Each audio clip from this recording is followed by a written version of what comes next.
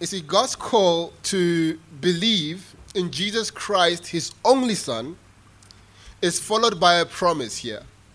When you read this text, it says that for God so loved the world, that is God's love, that he gave his only Son, that is God's gift, that whoever believes in him, that is God's call, should not perish, but have eternal life. That is God's promise. The promise of the gospel is life. It is eternal life. And brothers and sisters, this should shape our lives. How we perceive ourselves and how we perceive those who are not in Christ. How we perceive those who are lost. Why is this important? For this very simple reason. Because the stakes are high. The stakes of the gospel are high. This is literally a matter of life and death. We cannot rejoice over our own salvation while being apathetic or indifferent to the lost condition of those who are not in Christ. Right? We cannot rejoice that Christ has reached out to me in his love and still look at those who are outside of Christ with indifference. To be indifferent towards the lost condition of those who are not in Christ means that we have not begun to understand that the true liberating joy that is found in the gospel, or the unbearable tragedy of eternity without God. We have not come to understand what it truly means to be saved, or what it truly means to be lost. Because if we did, brothers and sisters, we would be making the clarion call. We would be calling people to surrender their lives to Christ. And I want us to take time to ruminate, to reflect deeply on these words. That whoever believes in him should not perish, but have eternal life. First of all, what we see here is that this promise that the Lord makes carries a warning against those who do not believe. It carries a warning against those who do not believe. The warning is that those who do not believe in Christ will perish. What does this mean?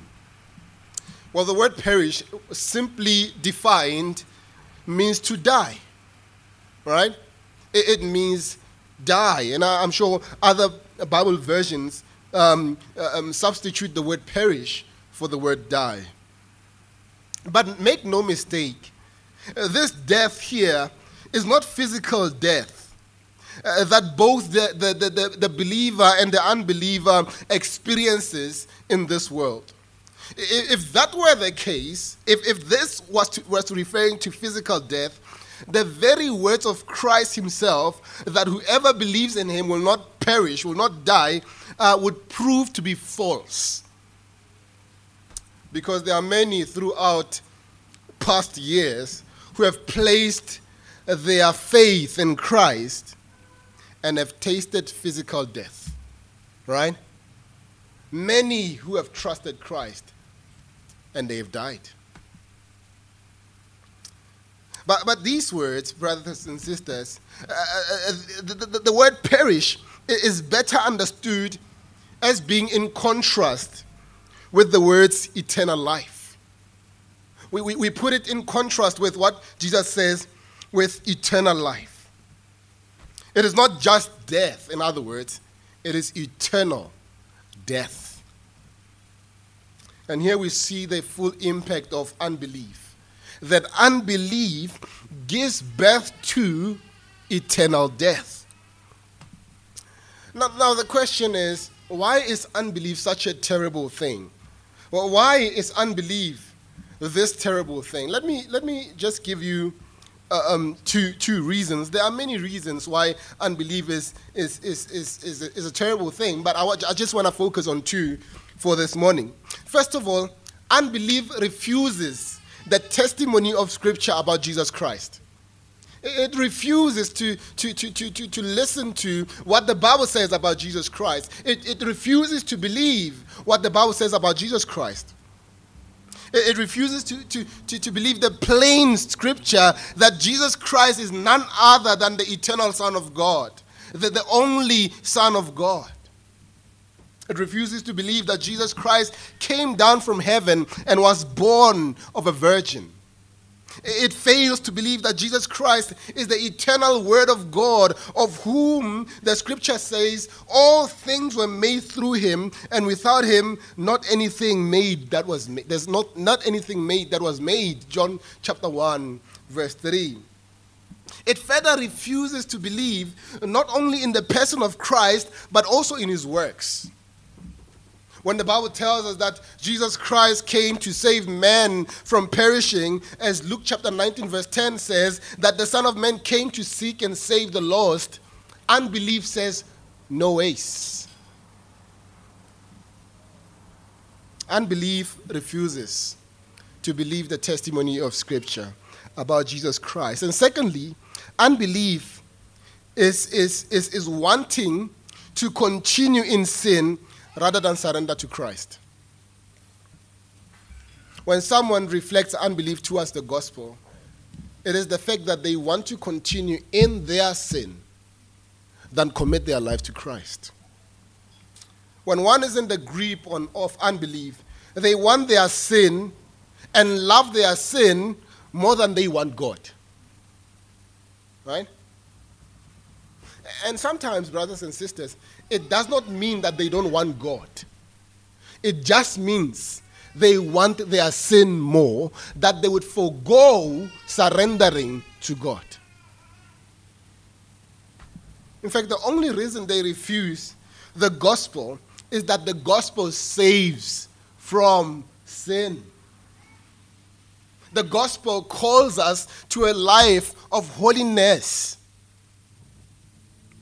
The thought of not being able to indulge in that sin, whether it is adultery, whether it is sex outside the confines of marriage, or drunkenness, it makes them turn away from the gospel. They are like that young rich ruler. Remember the story? The young rich ruler who comes to Jesus Christ and says, good teacher, how do I inherit eternal life? And Jesus Christ goes into this conversation with this young man where he challenges him about the law. And Jesus tells him about the law, and the young man looks at what Jesus Christ has said, and he says, I've kept all this. What more should I do? The Bible tells us that Jesus Christ looks at this young man, and he loved him. And he looks at this young man and says, okay, go and sell all that you have and give it to the poor and come and follow me. Listen to what Matthew 19 verse 22 tells us the response of this young rich ruler. This is how he responds to when Jesus Christ says, go and sell that you have, give it to the poor and come and follow me. This is what he says. When the young man heard this, he went away sorrowful because he had great possessions. And this is the same today with people who hear the gospel and are inquisitive about the gospel, but then they hear the reality of the gospel, that the gospel calls you and saves you to a holy life. And they go away sorrowful because they love their sin. They go away sorrowful because they love staying in cohabitative relationships. They go away sorrowful because they love that sexual immoral relationship. They go away sorrowful because they love a life of debauchery and drunkenness. They wonder, what am I going to do in December if I'm saved? Right? Because to them, December means going crazy. They go away sorrowful. J.C. Riley captures very well how disastrous unbelief is. Listen to what he says. He says, we can never be too much on our guard against unbelief. It is the oldest sin in the world. It began in the Garden of Eden when Eve listened to the devil's promises. Instead of believing God's word, you will die. It is the most ruinous of all sins in its consequences. It brought death into the world. It kept Israel out of Canaan for 40 years. It is the sin that especially feels hell. It is the most foolish and inconsistent of all sins. It makes people refuse the plainest evidence, shut their eyes against the clearest testimony, and yet believe lies. Right? Sometimes unbelief is clothed is clothed in the garments of scholarship. It's clothed in the garments of science or intelligence, where people say, I believe science, not the Bible, as if science and the Bible were at loggerheads. It clothes itself in pseudoscience, in false science like evolution. I believe that the world was not made by God in 6 normal days, but I believe that the world evolved throughout the years, that humanity came from one single cell amoeba and not from the image of God. It tries to cloak itself, but the reason behind that is not the fact that people are finding evolution to be intelligent, are finding these things to be true, but the reason is that people don't want to be accountable to God to the point that they will believe anything to dismiss God. Unbelief ultimately leads to death. Eternal death is the fate that awaits all people who ultimately reject God, who reject the gospel of his Son, who reject Jesus Christ and remain in their sin and disobedience. It is a death that continues throughout eternity, a spiritual death that is experienced on a continual basis. Just as spiritual life, by grace through faith in Jesus Christ, is everlasting life, eternal death is also never ending. Someone asked, how long will hell be? The answer to that question is with another answer. How long will heaven be? Hell will be as long as heaven is. How long is heaven? Heaven is eternal. It is forever.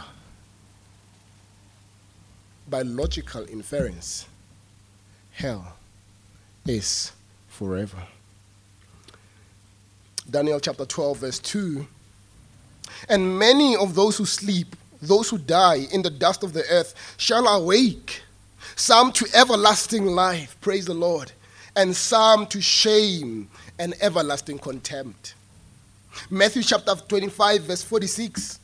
And, referring to the wicked will go away into eternal punishment, but the righteous into eternal life. Revelation chapter 20, verse 15. And if anyone's name was not found written in the book of life, he was thrown into the lake of fire. And when you look at verse 10, we are told that the lake of fire burns forever and ever.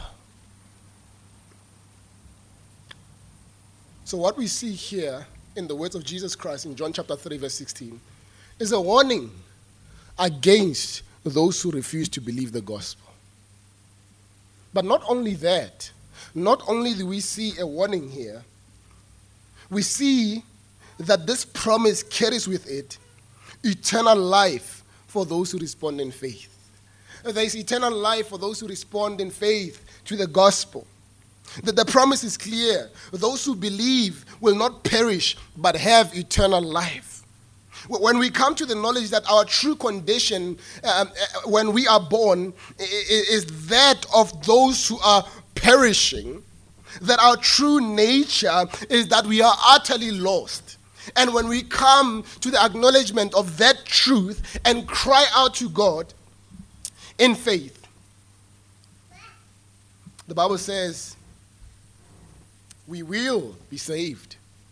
When we cry out to God, believing in Jesus Christ, that He has done all that is necessary for our rescue, cry out to Him, we will be saved. You see, the promise of eternal life is tied to believing in Jesus Christ. Without believing in Jesus Christ, there can never be any salvation.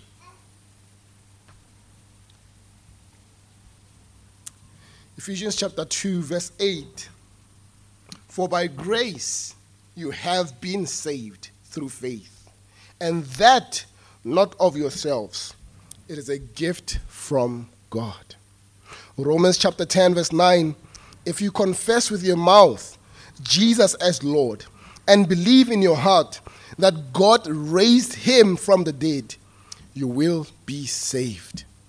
And verse 11 of that same chapter, for the scripture says, whoever believes in him will not be disappointed. Whoever places their faith in Christ will not be disappointed. Well, what does it mean when the Bible says you will have eternal life if you believe? This is a word that Christians like throwing around a lot of times, right? Some even, instead of saying eternal life, say internal life. And it is true, right? It's not just eternal, but it is also internal. This word is thrown around a lot, but unfortunately, oftentimes, without understanding of what it means. It is a very important word. And it is one of the implications of the gospel. And so it will help if we understand it well, if we get it right. If asked, most people would say that eternal life is everlasting life, right? That's true, right? It is everlasting life. That it goes forever and ever. And let me ask, live forever how? What do we mean by live forever? With whom? And why? Right? If eternal life means just live forever, then there's nothing to be excited about. If eternal life just means continuing to live in my current city, riding the merry-go-round of this world throughout eternity, there's nothing to be excited about. One Greek lexicon is very helpful in this pursuit of understanding this word. It takes these two words, eternal and life, eternal coming from the Greek word ainos, and life coming from the word zoe. And it observes that life does not just refer to the temporal element in terms of lasting forever, but it also refers to the qualitative distinction. Right? I'll explain. In other words, it is not just about quantity of life, meaning that you will have many years to come, but it is also about quality of life. Right? There's a quality to this quantity of life. It has these two aspects to it. Now, when we start to understand it like that, we are getting somewhere. It is starting to make sense. Eternal life is not simply about quantity, how long, but it's also about the quality of life, how good. And we start to understand that eternal life does not begin the moment we die physically. The eternal life begins the moment we surrender our lives to God. Our lives take a different shape and turn.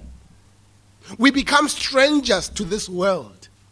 We become strange to the people of this world.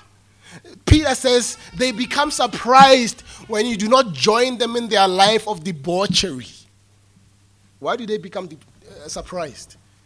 Because you are a totally different person who has been transformed from the inside out. There's a new quality of life that you start to live. There's a distinctness in your life. Let us consider some of the facts about eternal life. First of all, eternal life is found exclusively in Jesus Christ.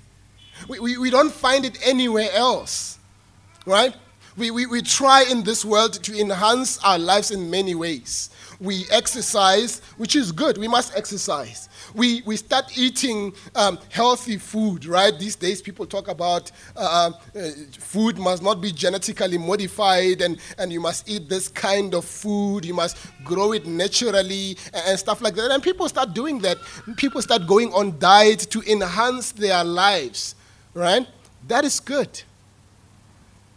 But no matter how much we do, we will never, ever find eternal life in the things of this world. It is found exclusively in Jesus Christ. There are no secret doors into the commonwealth of the eternally happy. There is only one entry point and one passcode. His name is Jesus. 1 John chapter 5 verse 11 says, and this is the testimony, that God gave us eternal life, and this life is in his Son. Right? First of all, it is found exclusively in Jesus Christ. Secondly, it is received by believing in Jesus. One may enter into eternal life only by faith. That is by believing in Jesus Christ, trusting in his work, and treasuring his supreme worth, treasuring him as the one who is supremely worthy. John chapter 3, verse 14 to 16, and says, this is what it says, verse 14 to 16. And as Moses lifted up the serpent in the wilderness, so must the Son of Man be lifted up, that whoever believes in him may have eternal life. Why? Because God so loved the world that he gave his only Son, that whoever believes in him should not perish, but have eternal life. Thirdly, it is the only satisfying option for the hungry and thirsty soul. The hungry and thirsty soul will only be satisfied when it finds eternal life. When Jesus met the Samaritan woman, remember that narrative. At the well, she was hungry and she was hurting. She was reeling from her sin-stained past. Her sin-stained past was hurting him. He speaks to this woman of his ability to satisfy the quenching thirst of her soul. How does he do that?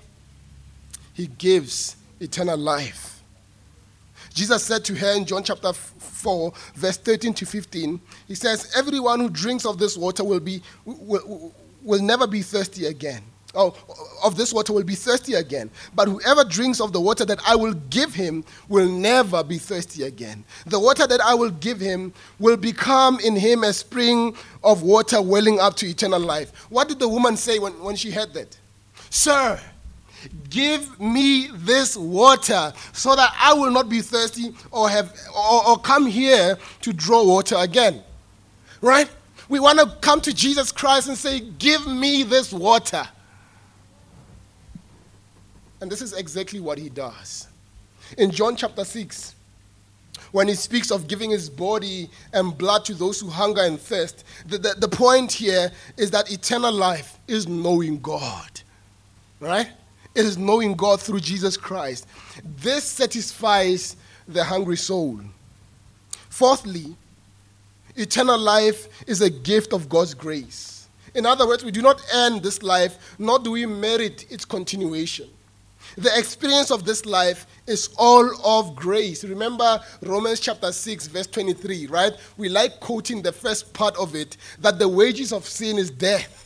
But it continues to say, but the free gift of God is eternal life in Christ Jesus our Lord. Right? It is the free gift of God. Fifthly and lastly, it is something that we can know that we have now. We can be sure that we have eternal life now. In 1 John chapter 5, verse 13, John says, I write these things to you who believe in the name of the Son of God, that you may know that you have eternal life. John's goal was to provide clarity and confidence to those who believe in Jesus. He wanted them to know that eternal life was to be enjoyed by experience as they believe. In other words, for all who presently believe in Christ, there is eternal life to be presently enjoyed. And this will get you up in the morning, right? It will get you up singing hymns to God. It will get you up being ready for the day. It will get you up rejoicing in God. When we think of eternal life the way Jesus and his apostle lays it out, we can truly be encouraged. Our minds and hearts are unfasted from the rusted out sinking ship of this world and firmly applied to the soul-satisfying truth of God's eternal word. And this is the charter of the kingdom of God, right? The charter of the kingdom of God is that those who truly believe in him, those who are in him, those who have placed their faith in Christ, have eternal life. And I wonder if you do have eternal life this morning. I wonder if you have believed in him and have entrusted your life to him. I wonder if you truly walk with him. I wonder if you rejoice in the fact that in him there is eternal life and that you're experiencing it currently and that you look forward to experiencing it fully in his presence. Brothers and sisters, this is not experienced because you are born in a Christian family. This is not experienced because you are a Baptist. This is experienced because you believe in Jesus Christ. Amen? Let's pray. Our Father and Lord, what a joy it is to think upon this promise, the promise that you make to us. We thank you that we have come to believe in you and have been given eternal life. Thank you for our Lord and Savior Jesus Christ. May you be honored, O God, that those who do not know you this morning will come to truly believe in you, come to give their lives to you, so that they can enjoy the life that is found in you and escape the life of eternal condemnation. May you be blessed in every way in our lives. As we ruminate upon these words throughout the week, may our hearts truly rejoice in you. In the name of our Lord and Savior Jesus Christ we pray. Amen.